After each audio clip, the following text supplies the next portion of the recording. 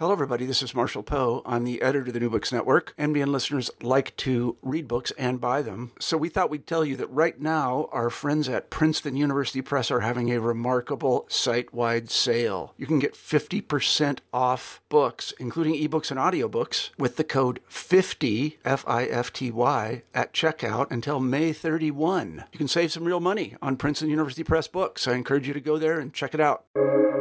Welcome to the New Books Network. Hello, and welcome to New Books in Performing Arts, a podcast from the New Books Network. I'm Andy Boyd. Today I'm talking with choreographer Annie B. Parson about her book, Drawing the Surface of Dance, a Biography in Charts. Annie B., welcome to the program. Thanks, Andy. So how did you first begin dancing? Beside the way everyone first begins dancing, which is just, we all just naturally dance all the time without anyone telling us to.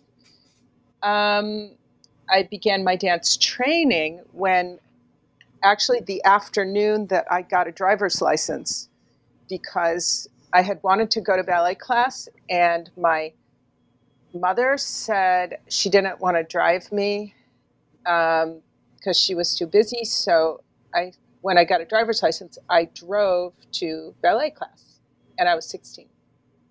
Oh, so you didn't grow up going to ballet class when you were a little kid? No, sadly, no. Do you think that influenced the way that you think about dance and choreography? Oh, I never thought of that.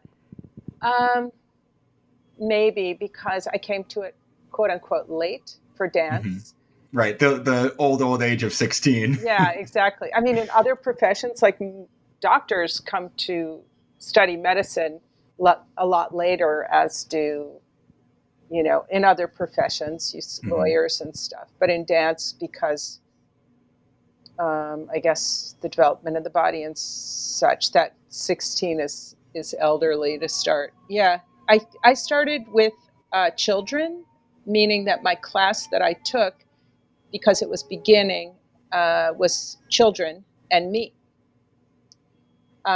And so maybe maybe that influenced me. I don't know. Or maybe because I didn't have training as a child, it was less natural to me. So the movement, I don't see movement as the way other people do. Not sure.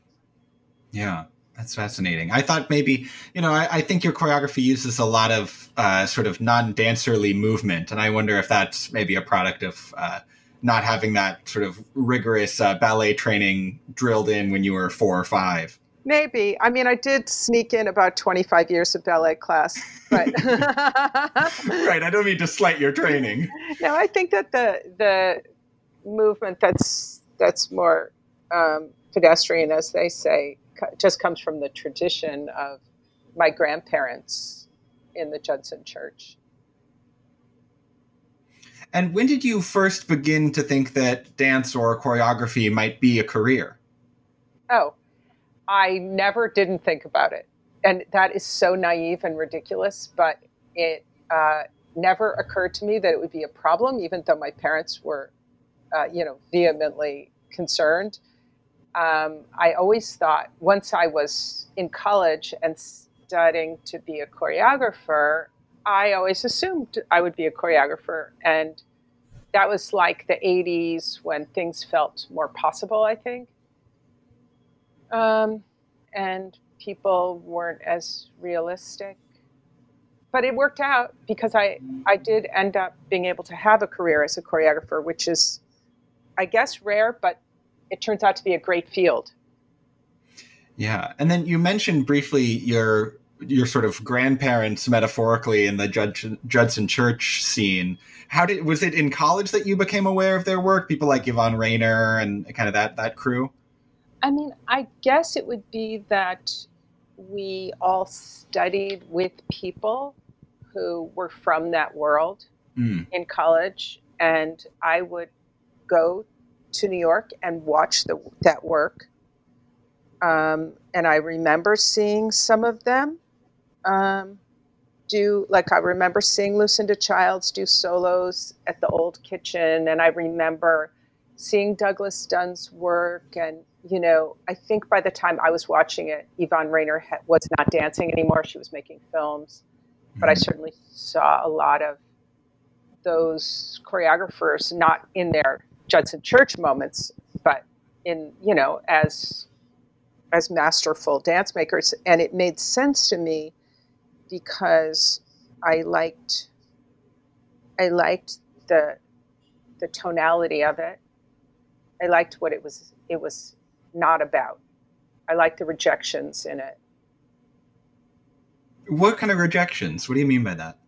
Well, I liked that they rejected sort of the lifted sternum and the lifted gaze and the flowy, organic. Life just didn't seem to me to be reflected in the modern dance.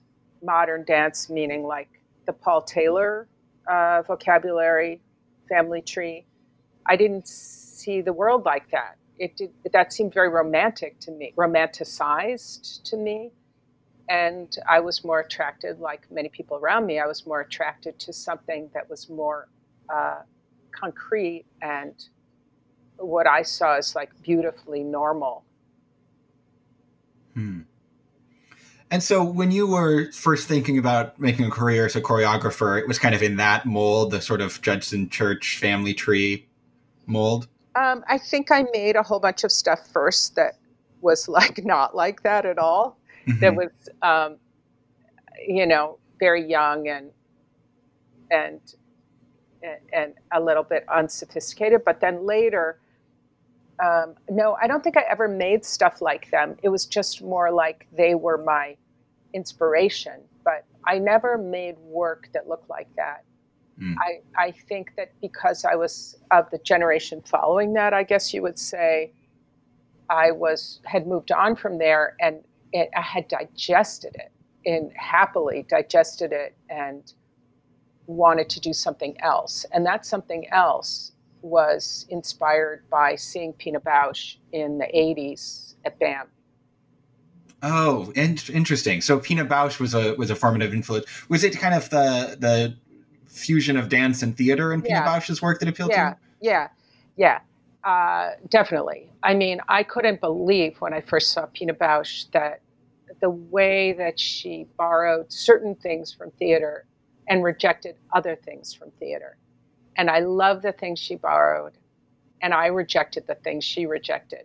So I felt like, just to be specific, like, I loved the costumes and the sense of circumstance and cause and effect and memory and things like that. But I wasn't interested, nor was she, in narrative and in quote unquote making sense, or, is much more interested in the elements of dance and of abstraction. So I was very drawn to that. And I think somewhere there was like an alchemy is alchemy the right word, of those two traditions for me. I think alchemy works. Yeah. So I never thought about any, you don't think about these things. You just go in the studio and the influences move through you, but you feel like you're making something that's never been made before, of course. Sure. And I was working in theater at that point. So I was really interested in text, and I was interested in writing and great writing. I was interested in Pinter, and I was interested in the Greek tragedians, and I was interested in Ionesco and, the absurd and Beckett. And I'd never read any of that. So all of a sudden I was just like consuming this stuff. And I guess it all made a big mix. So how did that? So you say that you'd been working in theater already when you first saw Pina Bausch. So what was that first kind of impulse to go towards that direction, towards theater, away from kind of a dance, capital D dance world? Well, it was just lucky.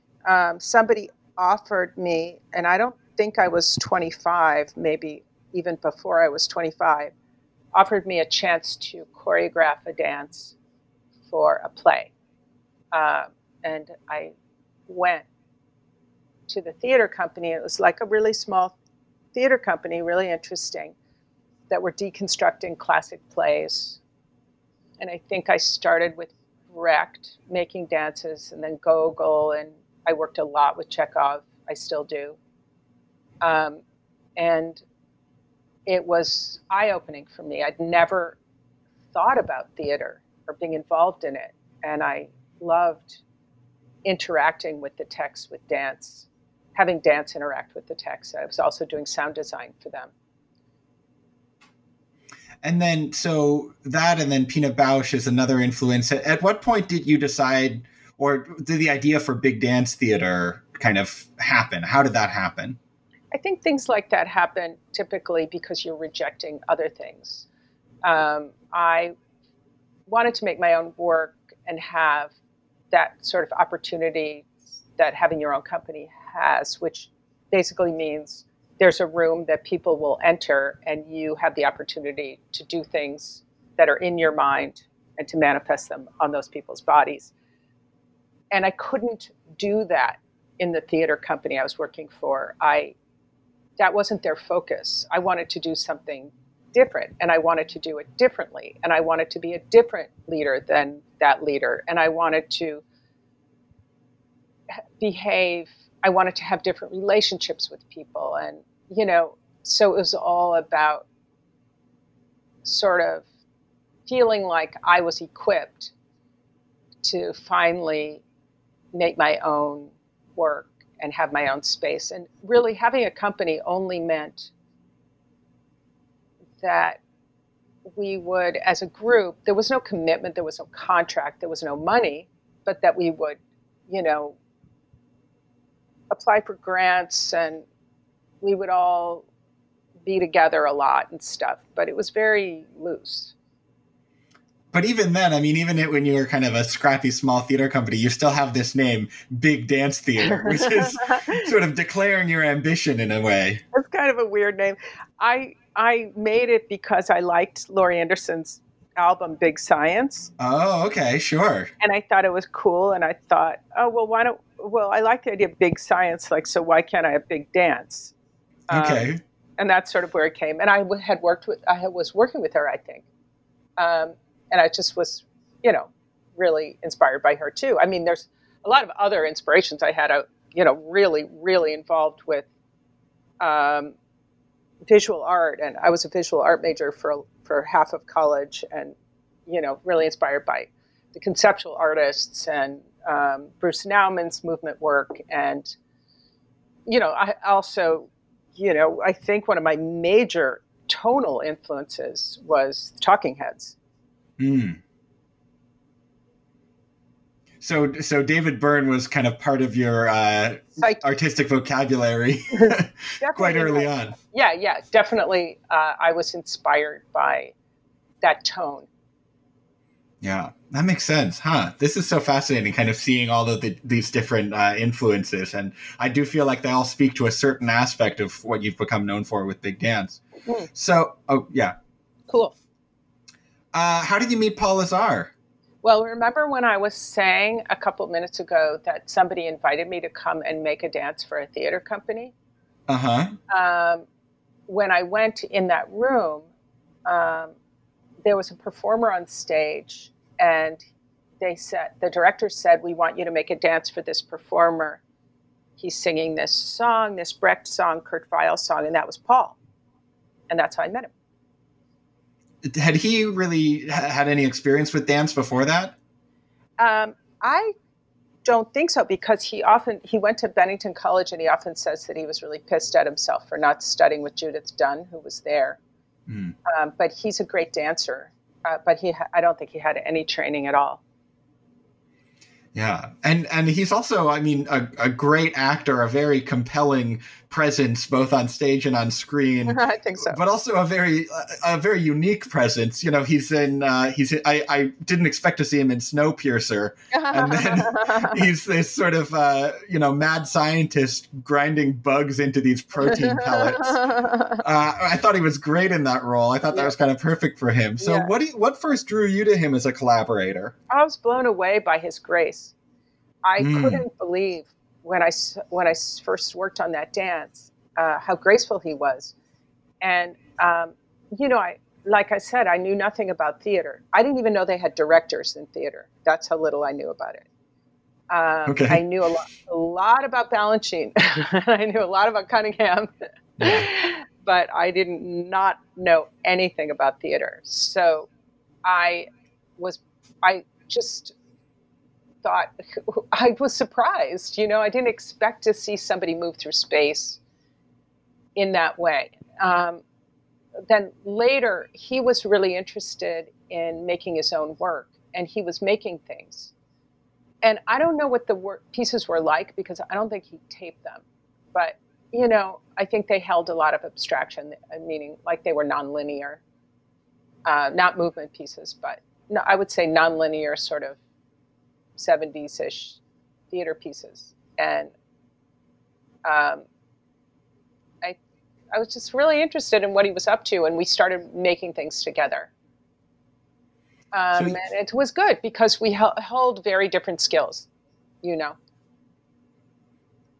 you feel like, is that still true? Like, I mean, obviously you're more of a choreographer, he's more of a director, but you've been working together now for, 30 years or something. So obviously, you now have a very significant body of work in theater. Do you feel like you still kind of occupy different roles when you're working together, or do you feel like you've kind of melded together over the years? It's like a really tangly braid, I would say. Very hard to tease out who does what. But because he has become, like he's making a dance right now. He's been working on it for a long time. He's going to be working with B.B. Miller on it. He's become much more fluent as a choreographer, or I don't know if he would use that word, but and I mean we have different skill sets for sure. I mean I do the visual stuff and this and sound and the choreography, but I'm also directing, and he's doing all these other things. We've gotten better at other things, but he's more intellectual.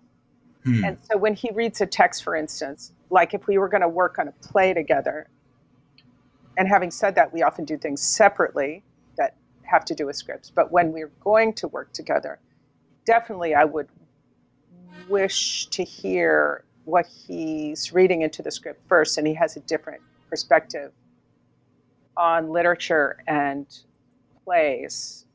And that's his superpower. You mentioned this other theater company that you and Paul had worked with before Big Dance was sort of doing radical reinterpretations of classic plays, which is a method that, broadly speaking, could describe, I don't know, maybe a third of the pieces that Big Dance has made over the years, where you've taken existing works of theater or, of diary or film or whatever, and you've kind of stripped them down to some kind of an essence and use that as the skeleton to build a work. What's exciting to you about that way of working? Well, as you were saying that, I was thinking about the difference between what I have ended up doing and what that company ended up doing. And it's very, very different, though I would say we both are, in a sense, deconstructing. I mean, I'm scared of that word, but rethinking classics at times. I mean, definitely I'm more interested in the physical life of the play and abstracting that and deepening that, and using that aspect of theater as, like I say, probably the essential or central expressive tool. But also, I'm really interested in performance and the way people say text and what it means to pretend to be somebody else. And if you need to pretend to be somebody else, and just playing with all that, I have gotten pretty deeply into grammar and form and structure in the creation of material. Wow, that sounds so confusing. It's in my book too. I have little charts about it, but I'm really interested in working with text from a choreographic standpoint. okay, that's the best I can do. Yeah. In the book, you write, choreography is more perishable than dancing, and dance is more perishable than fruit. What do you mean by that? I love that sentence. Well, it's so sad. It's a sad sentence. Choreography is basically, I don't know how to put it. It's not really a thing. It's an organization and a manipulation of dancing. And so it just goes away. I mean, there's no way. We're seeing it now on Zoom. I mean, arguably, there is no dance anymore. I would go so far as to say I'm not really sure what dance is on during the age of COVID, if we're really experiencing dance at all. I'm not. When I sit and look at my screen and watch these dances, I can't say I have any kinetic response. And I think there's one layer that your experience is, what are they doing and how are they doing it? I get that part, but I'm not having any kinetic, emotional experience like you do when you sit with your body and a dancer's body in a dark room or wherever the dance is staged. In short, it lacks presence. Where was I? So, what were we saying? You're talking about perishability. Perishability, yeah. So it's a kind of a perfect, when I wrote that, it was before COVID, and I just was frustrated that there are no good videos of my dances that I can stand behind just because it just doesn't work very well, this idea of taping dance, even if you had, all the money, not all the money in the world, but more money than a 2-camera shoot with a simple edit. Mm-hmm. And so I feel the choreography is perishable. I'm not experiencing it the way I'm experiencing a Neruda poem that I read this morning. I'm not experiencing it. I see it, but I'm not experiencing it. So it's perishable. And dancing, too, is perishable. As we know, the body decays, and that's what's precious about it. It's like so exciting to watch great dancing because somewhere in you, you're keenly aware that you're seeing something unique. You're seeing something momentary, and you're the witness of that, and that's a relationship. Yeah, this is so interesting. I've often heard people talk this way about theater, about what makes theater special is that kind of moment of ephemerality. But I don't think I've ever heard somebody talk about dance in quite the same way. But obviously it makes perfect sense. P.S. I'm not saying that makes it special. I think that makes it bad. Because, okay. Because it's, for a choreographer, not for the performer and the audience in the moment. Yes, it is special, definitely. But it's sad and bad that's it. It's sad for a choreographer. I think when I wrote that essay, I was feeling really terrible because, I'm working so incredibly hard on something for years to raise the money and create it and figure out all the, dimensionality around it that brings me to this single statement, right, of my life and what I'm learning and reading and seeing and perceiving and what's going on in the world and all those things. And they're all being boiled down to this piece that you're seeing right now. But then when it's over, it's over. It's like so over. But I had a really cool experience that sort of is the exception to that rule, which is Spike Lee has filmed American Utopia. And he filmed it with 13 cameras. And he filmed it with great love and intelligence and a brilliant eye. So when you see the movie, my dances actually, even though it's not comprehensive, it's not like you have the wide shot of all the spacing and all that stuff. You get a kinetic, I think, sense of that. Yeah. Yeah, that's so interesting. It seems like, it's maybe not true that dance can't be captured on video, but you maybe just need someone like Spike Lee, or I think about the Wim Wenders Pina Bausch movie. Yeah, exactly. You need a really, one of the great directors of our time maybe is up to the challenge. I think so. I think it's as maybe when you read like Anne Carson, like a genius translation of an ancient Greek play. Now, we don't know ancient Greek, or I can't speak for you. I don't know ancient Greek. I don't either. But when you read Anne's translations, you don't have to be an idiot to like get a sense of how genius and deep they are and witty and, how much is behind them, this sort of dimensionality behind them. So maybe like Spike and Wim Wenders and these people, these very rare people, are great, great translators. I love that. Because there's huge amounts of decision making that he did. Huge amounts. It's not like you can't have a document of a dance that represents it because it's going to be boring. You have to cut things and show just the feet at times and show, you know what I mean? You have to make choices.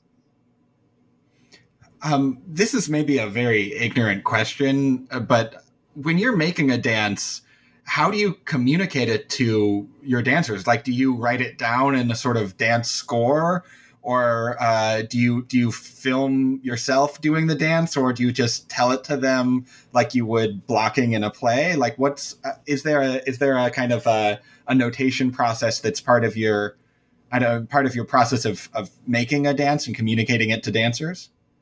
Well, it's a great and wonderful question because you see, it's all of those things. Like, it's everything. You are like a desperate person on a sinking ship with no life preserver, and you're trying to think of every single way you can to communicate that you need a boat, okay? It's right. Sort of like that kind of feeling. So you may make a note, you may write a note, you may draw a picture, you may act it out, you may videotape it, you may, have somebody make a metaphor, you may write a dance score, you may, often I write what they call in writing a prompt, or we call it directive. But that's just that's the beginning of the tennis match, where the person, you communicate something to them, and then they communicate something back. And then you, in turn, respond to that. And then they, in turn, respond to that. And that's when you have an amazing relationship with the dancers. So it's not simply, I'm teaching you this movement, which sometimes I do. I definitely do that when I'm working with dancers that have no training for generating material, like in theater. I often have to do that. But when you're working with dancers that are trained creatively to generate material, it's like a very high-level tennis match between Venus and, I don't know tennis, so I don't know the names of people. But sure, yeah, that's what it's like. So what could you give me an example of like what one of these directives would be? Okay, let's see. I'll look in my book because I haven't really made any dance since February. Mm-hmm.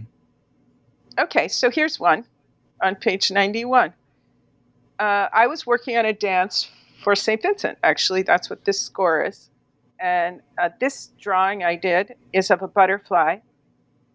And I didn't give anybody the score. I drew this later. Afterwards, but my image to the dancers was, you're the butterfly wings and the singer is in the middle, she's the body of it. And I was talking to them about symmetry. So I really, really love symmetry when it's used intentionally, very intentionally.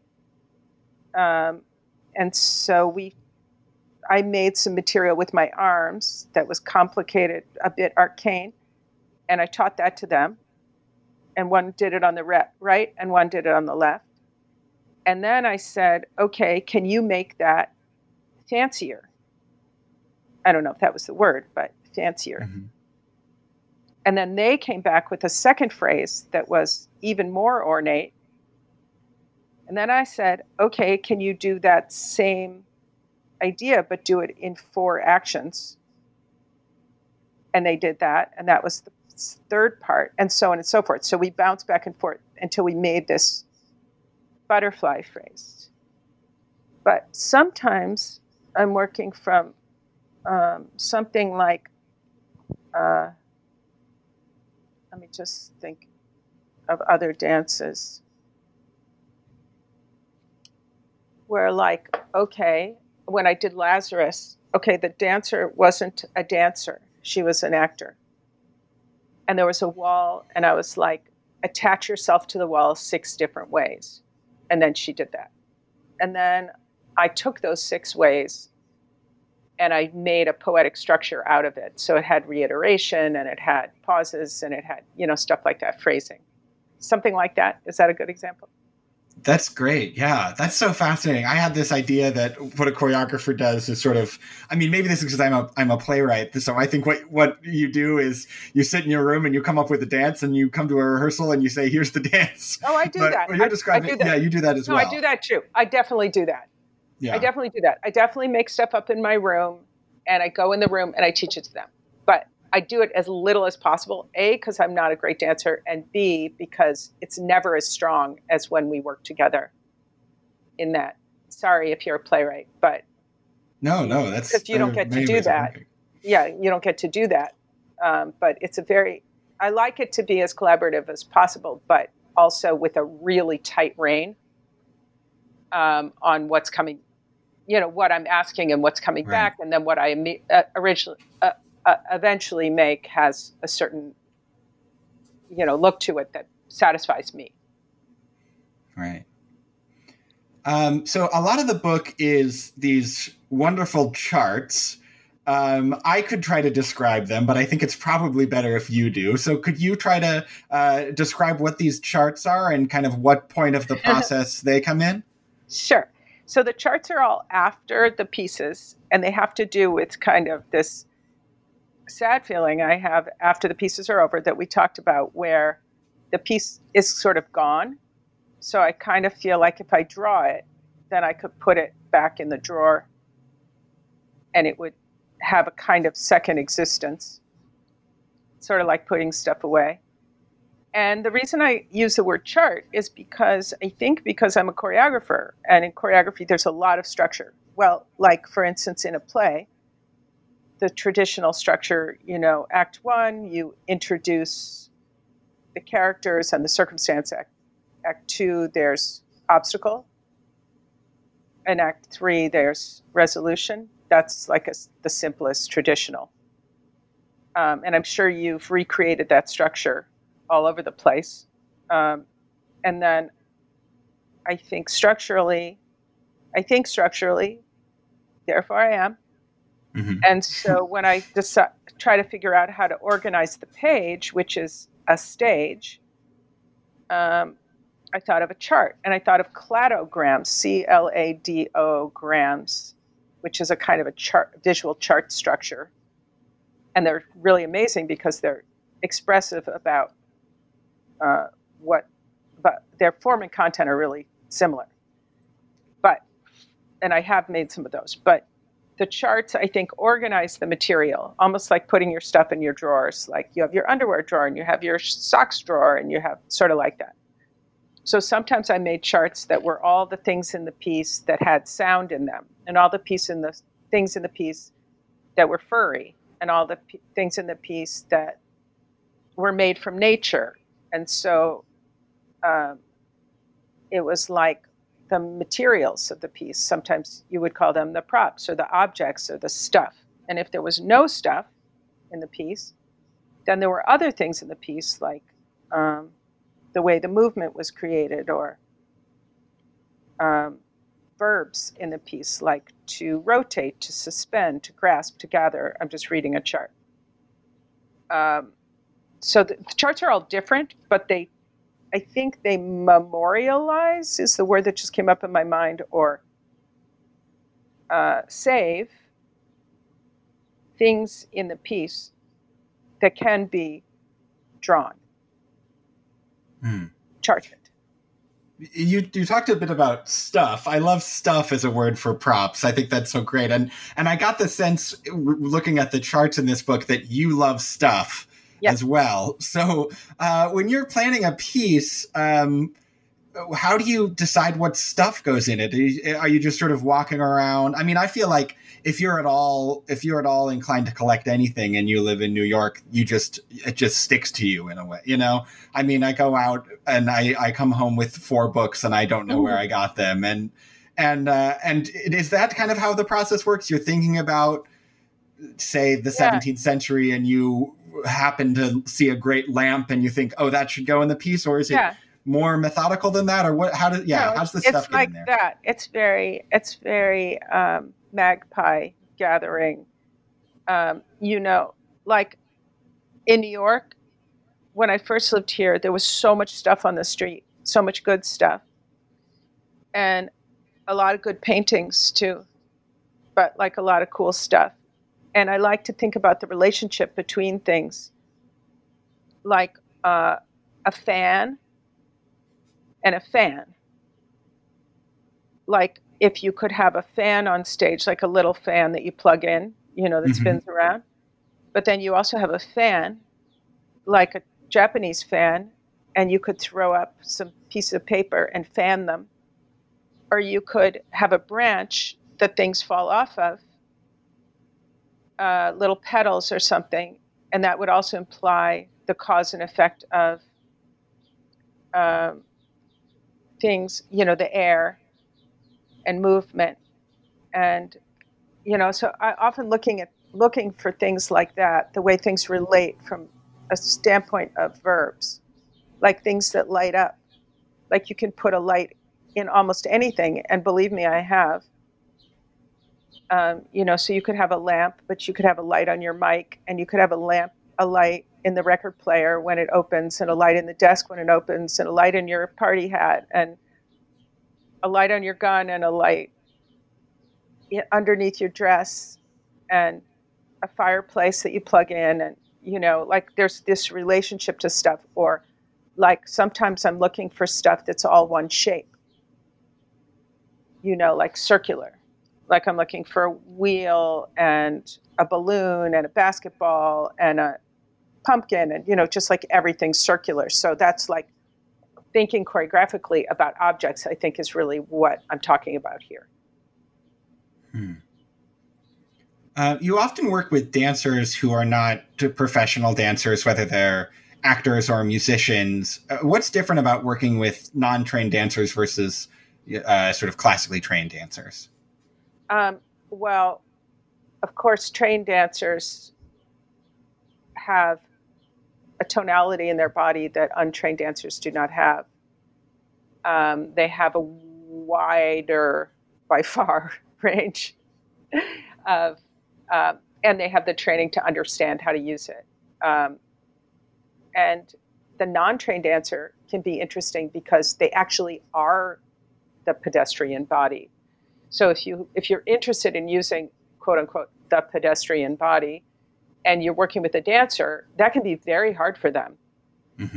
It's like asking a trained opera singer to sing a folk song in a simple way. It's very, very hard for them, and it sounds funny. So they have different qualities of movement. The untrained dancer is extremely limited. But they're also super interesting. If they're interesting performers, they can be fascinating dancers. You just have to figure out how to use them. I feel like that brings us to The Road Awaits Us, which is a piece that you made that involved a company of older performers. How did you have to change how you work to accommodate them? I had a really powerful image in my mind about how to work with them. So I wanted to work with people over 70, and in The Road Awaits Us, they mostly are. I think there was one who was under. But, and the reason I wanted to was because when I was a dancer, I worked in a Butoh company, and I worked a lot in Asia. And I noticed that the Asian cultures have dances and songs that are for older singers and dancers only. Meaning you had to get old enough in order to be able to perform those songs and dances. And that made a lot of sense to me. And so I always had in my mind, and I mean for like 30 years, that someday I would make a piece for older performers that only they could perform. Mm-hmm. So when I first had the opportunity to work on this piece, I was working at Sadler's Wells, and it was a program for older performers. And some of the choreographers made pieces that were those kind of pieces where they say, wow, they can still do that. Mm. But the thing was, they couldn't still do that. They actually, it betrayed something sad there in our thinking. It's still a youth culture thing, like, wow, they can still lift their leg. Well, they can, but you don't really want to see it. There's a kind of a sadness around that of something lost. And I was committed to trying to make a piece where it looked like, it was like, not looked like, that it was like they had earned the right to perform this material. And they couldn't have performed it a day earlier. So working with them was, oh my God, I had the best time ever, because A, they're an incredible group of performers, and B, they understood how to bring themselves, because of all their great training, bring themselves to this material that they had finally grown into, I guess. That's fantastic. It sort of reminded me, I saw that piece at Skirball Center, I think probably in the fall. Yep. And I had just seen, I don't know if you've seen this, but there's a documentary about the Pina Bausch Company restaging some of their shows with untrained dancers who are like middle school students. Have you seen this film? Uh-uh.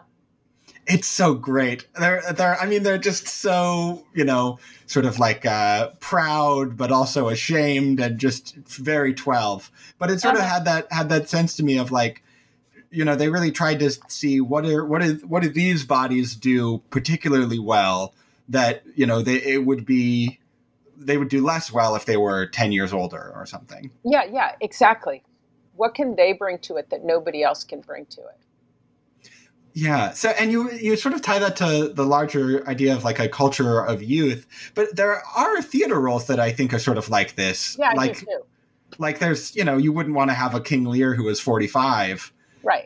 So I don't know, is there something about dance that you feel like it makes it maybe particularly not receptive, or maybe it's our reception of dance makes it difficult to have older dancers specifically? Yeah. I mean, it's our sense of the timeline. That when we're, I also love virtuosic dancing, don't get me wrong, mm-hmm. and really appreciate it. And I gasped too. But that is what dancing is. That's it. And it's not the other ends of it, other sides of it. Those parts aren't valuable because we're so into a particular kind of physical virtuosity. I would say there's many virtuosities.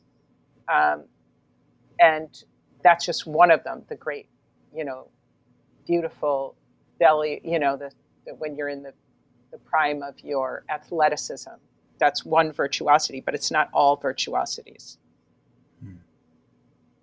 I'd love to talk about the tone of your choreography. I find your choreography is often very funny in ways that I have a difficult time even articulating. I mean, the text of the pieces is often funny, but actually the way you choreograph does strike me as funny sometimes. And that strikes me as very different than how maybe somebody who isn't very familiar with modern dance thinks of modern dance as being this sort of very serious, ritualistic thing. Do you find that you have to reframe dance to allow your audiences to laugh along with the piece? Oh, I'm so happy you think my work's funny. That's like the biggest compliment. I think there's a lot of wit in it, and I don't know how other people see it. And to tell you the truth, the second part of where you say reframe it so audiences, the problem is that the audiences for the kind of work I'm doing are so limited that I don't know what the audience is. You know what I mean? Like, I don't even pay any attention to it because it's very, very limited. Like, my experience with it is either they're the people I'm speaking to, the other artists, in that world. That's one audience, and that's a large part of it. But like at Skirball, we only did 2 performances. So you don't learn anything from the audience in 2 performances.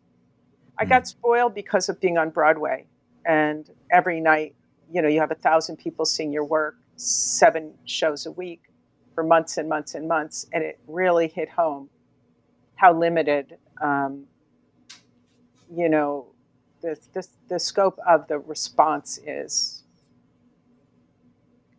So you're referring to American Utopia when you talk about, Yeah. How did you, so you done choreography for Here Lies Love, the David Byrne, I guess, musical. Was that your first musical that you choreographed? First and only. That's so fascinating.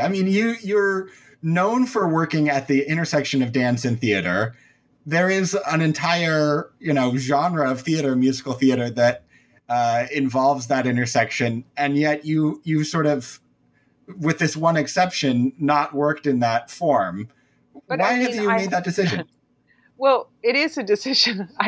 It's not for lack of opportunity, to tell you the truth. I assume so, yeah. A little bit embarrassing, because one would like to think that one is, adventurous. But I have this problem, which is I don't like musical theater.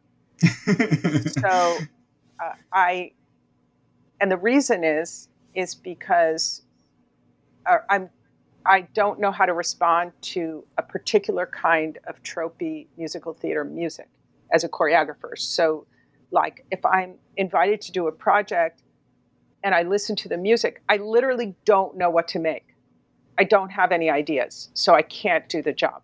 Do you know what I'm saying? It's not like I'm saying, I'm a snob, or I turn up my, whatever. I don't have any ideas. I can't be helpful. Whereas when I was working on David Byrne's musical, the music is so extraordinary and it's so groundbreaking because it's narrative. It does the heavy lifting of that the musical demands. It's very narrative, but the music is fantastic. Like, why can't people be inspired by that? So, and it also has like, dimension and anyway, so that is really why, because I haven't related to the musics themselves, the pieces of music. I also have a dance company, so I'm often busy. Right. Yeah, that's very clear in your book. There are some years where there are 3 different pieces, I think in 2017 or something. So, it's not like you're twiddling your thumbs or anything. So, and then after Here Lies Love, you choreographed for American Utopia. You also choreographed for St. Vincent. I happen to have seen both of those. I didn't realize that you'd choreographed for the St. Vincent show until later. And then I realized, that's why the choreography was so great. Oh, thank you. and very different. I see a lot of rock shows. I love rock music, and I see shows, I see many more rock shows than I do dance shows, for example. And so it was extraordinary to see that element of choreography that extensively kind of welded with a traditional, guitar solo rock show.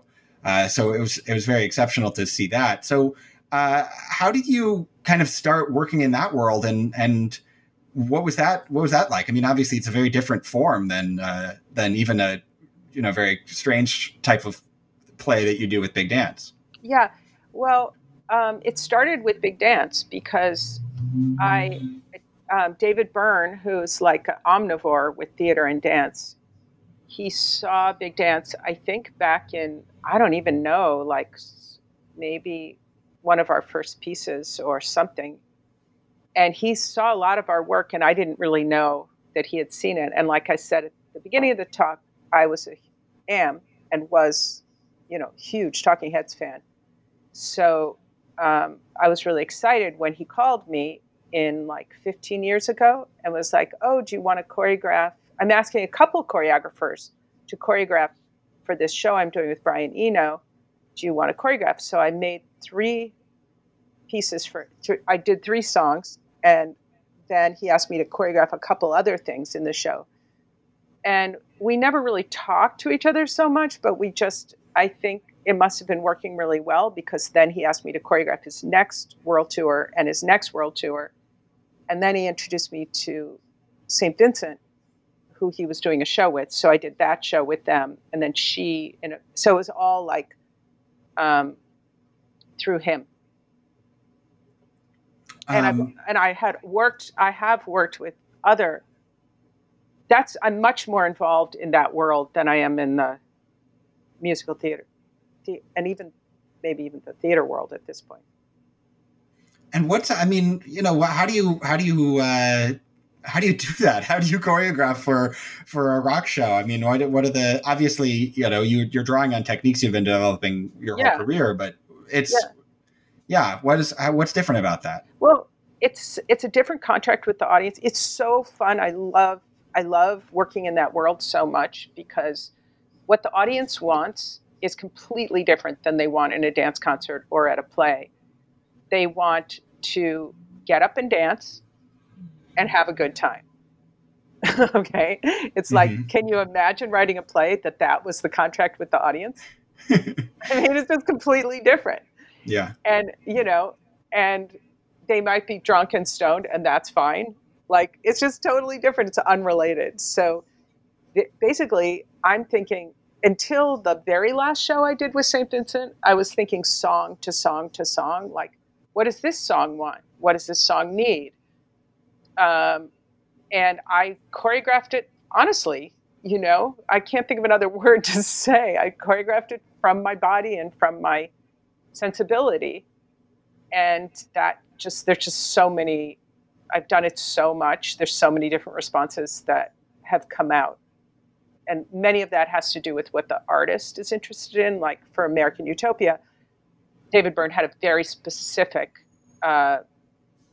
first couple ideas that stuck. And so I was riffing off of those ideas. It's just so much fun. And that show, for people who haven't seen it, there's nothing on stage. There's these kind of beaded curtains, and every instrument that's played is handheld. And so you don't have any stacks or monitors or, the drum kit or anything like that. Was that an idea that he kind of brought to the process? Yeah. Oh yeah, absolutely. That was his dream. And he had been working on this. I could see from when and maybe before, from at least when we started working the first time, which was like, I should know when, but I'm going to say 2005. I don't know, but a long time ago. But so that ubiquitous mess on stage at a rock and roll show, the drum kit on a platform with a lot of cords and some water bottles and the standing mic stage right and the thing and all that. He hates that. I mean, he's such he's a visual artist himself. He has a very, very clean, minimalist aesthetic. And I think he's been rethinking that for a really long time, because after the second show I did with him, he started to dismantle that. So but he went on a head mic, what we in the rock world, they call it a head mic. In theater, they call it a lav. But he went on a head mic, I'm going to say 10 years ago. A lot of rock and roll performers don't want them because they think the mic sounds better, the standing mic, I think. Or they like to be strapped to it because their pedals are there, and because then they don't have to dance so much, and it gives them more of a mooring if they're scared. But he wanted to be free, so at least he was completely floating around in space, which meant I could choreograph him for 2 hours. He was completely without. Sometimes he had his guitar, but even that, is fun to make stuff for. So eventually, by the time he came up with the idea for American Utopia, he just wanted to get rid of everything on stage. And he had people, I think he was one of the people, invent these harnesses so the performers are cordless.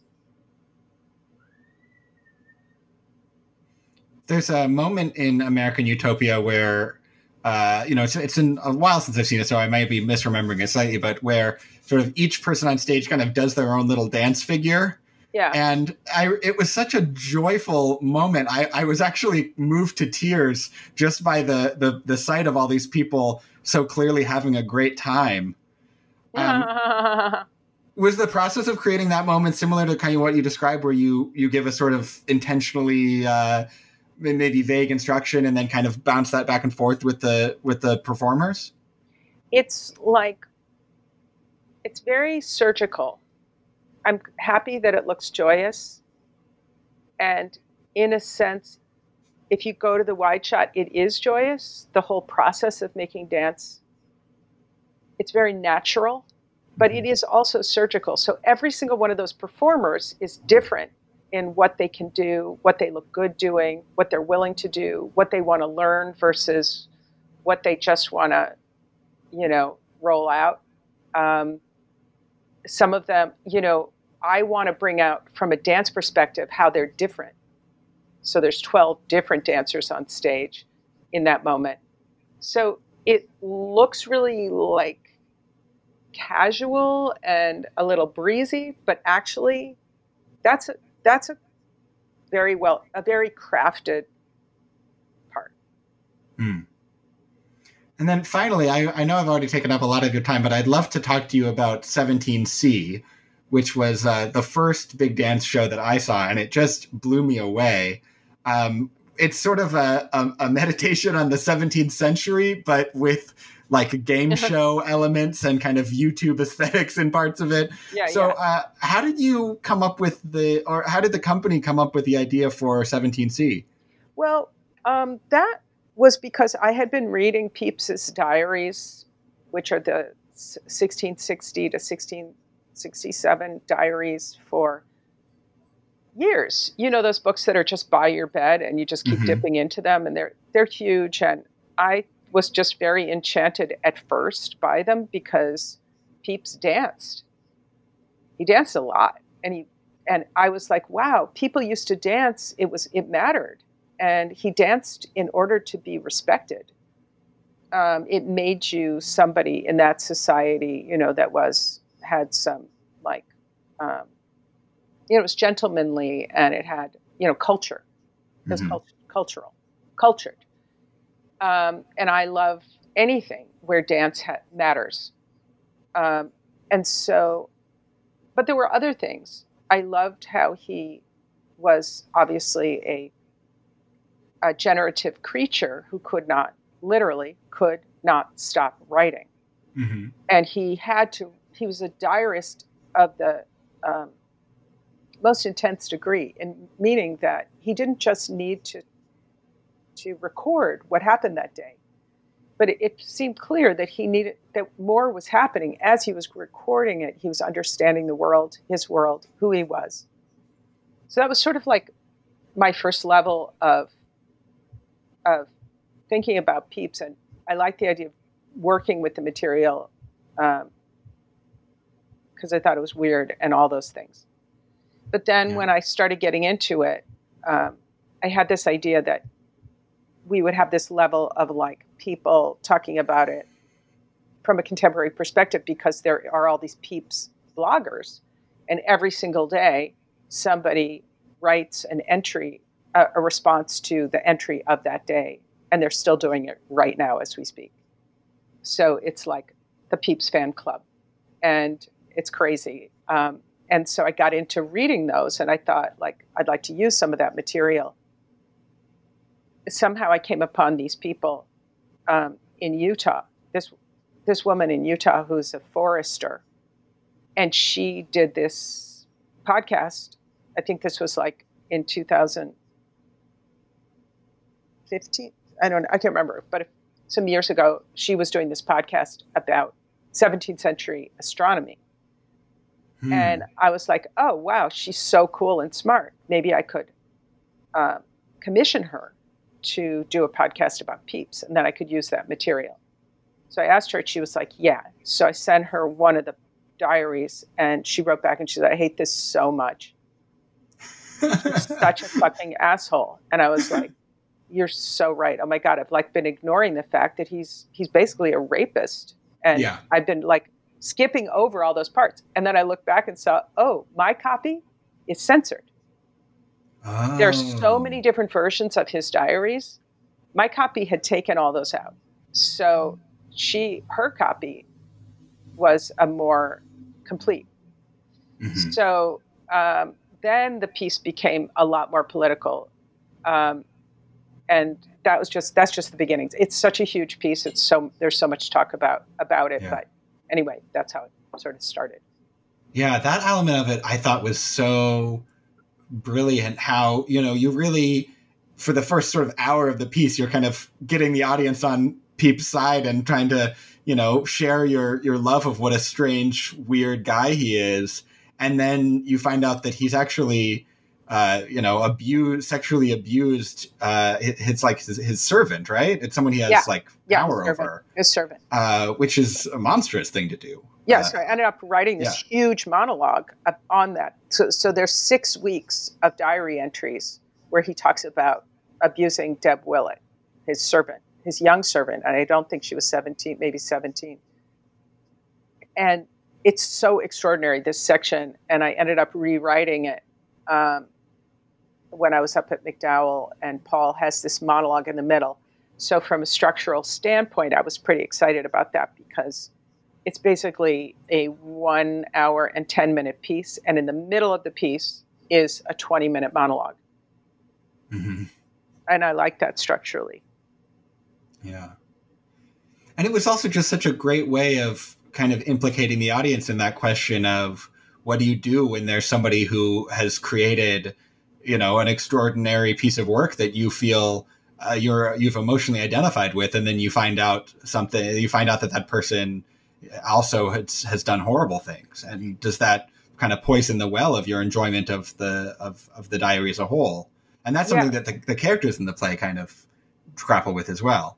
Definitely. And luckily, when we were at BAM, it was the same week. I don't know if you remember this, that I think that Louis C.K. was implicated. Mm-hmm. And it was just after the senator in Minnesota was implicated. And so the whole audience was watching the play from that perspective. So the lens of the world was with the audience as they watched it. And that felt really strong for me. That was exciting. Yeah. Well, Annie B., thanks so much for being on New Books in Performing Arts. I really enjoyed drawing the surface of dance, and I really enjoyed talking with you. Thanks, Andy. I really enjoyed being on your podcast. And I hope once this Corona business is over, I'll be able to see another big dance show soon. Oh, thank you. Okay. All right. Talk to you soon.